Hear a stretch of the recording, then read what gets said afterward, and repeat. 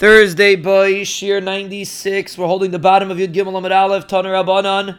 V'hayu shaliyikar l'mafreya. V'hayu is coming to say you should not read the words l'mafreya backwards.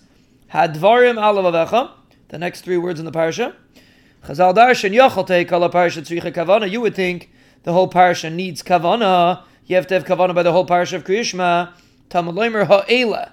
We darshan v'hayu hadvarim ha'ela alav avecha. Alav avecha means you have to have kavana. Ad kan tzricha kavana mikan ve'elachin tzricha kavana dever b'Eliezer. So until the words alav avecha, you need kavana according to Eliezer. Afterwards, you do not need kavana anymore. Of course, lachatchila you need kavana, but it's not ma'akib b'di'evet. That's Eliezer's shita. Amalei Akiva rei oimer asher aneichi mitzavcha yem alav avecha. The pasuk says asher aneichi mitzavcha yem alav avecha, which sounds like everything has to be alav avecha. Mikan atalamet shekala parsha kula tzricha kavana. So Rabbi Akiva holds the entire parsha needs kavana, and he disagrees with Rabbi Eliezer. Machlekes Tana. We pass like Rabbi Akiva that the whole parsha needs kavana. Now we actually do not pass like Rabbi Akiva, like we'll see later.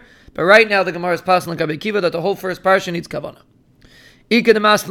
Some say it on this brisa. The Tanya occurs Shema tzarich shechavenes libay. Person that says Kriyat Shema has to have kavana. Rav Acha b'shem Rabbi Yehuda mishum Rabbi Yehuda omer kiven shekiven libay beparak rishon shoven etzarich. He says that as long as you had kavanah in the first parak, you don't, meaning the first parsha of Shema, you don't need more than that. That's like Rabbi Akiva. The halacha is like Rav Acha that says the name of Rabbi Yehuda that you need kavanah in the first parsha. This concludes this week's 4 pieces of Gemara.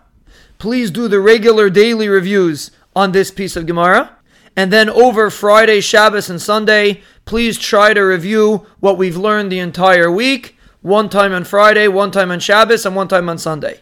To help retain clarity of the Gemara, please do the middle Chazara, the one that we're doing on Shabbos.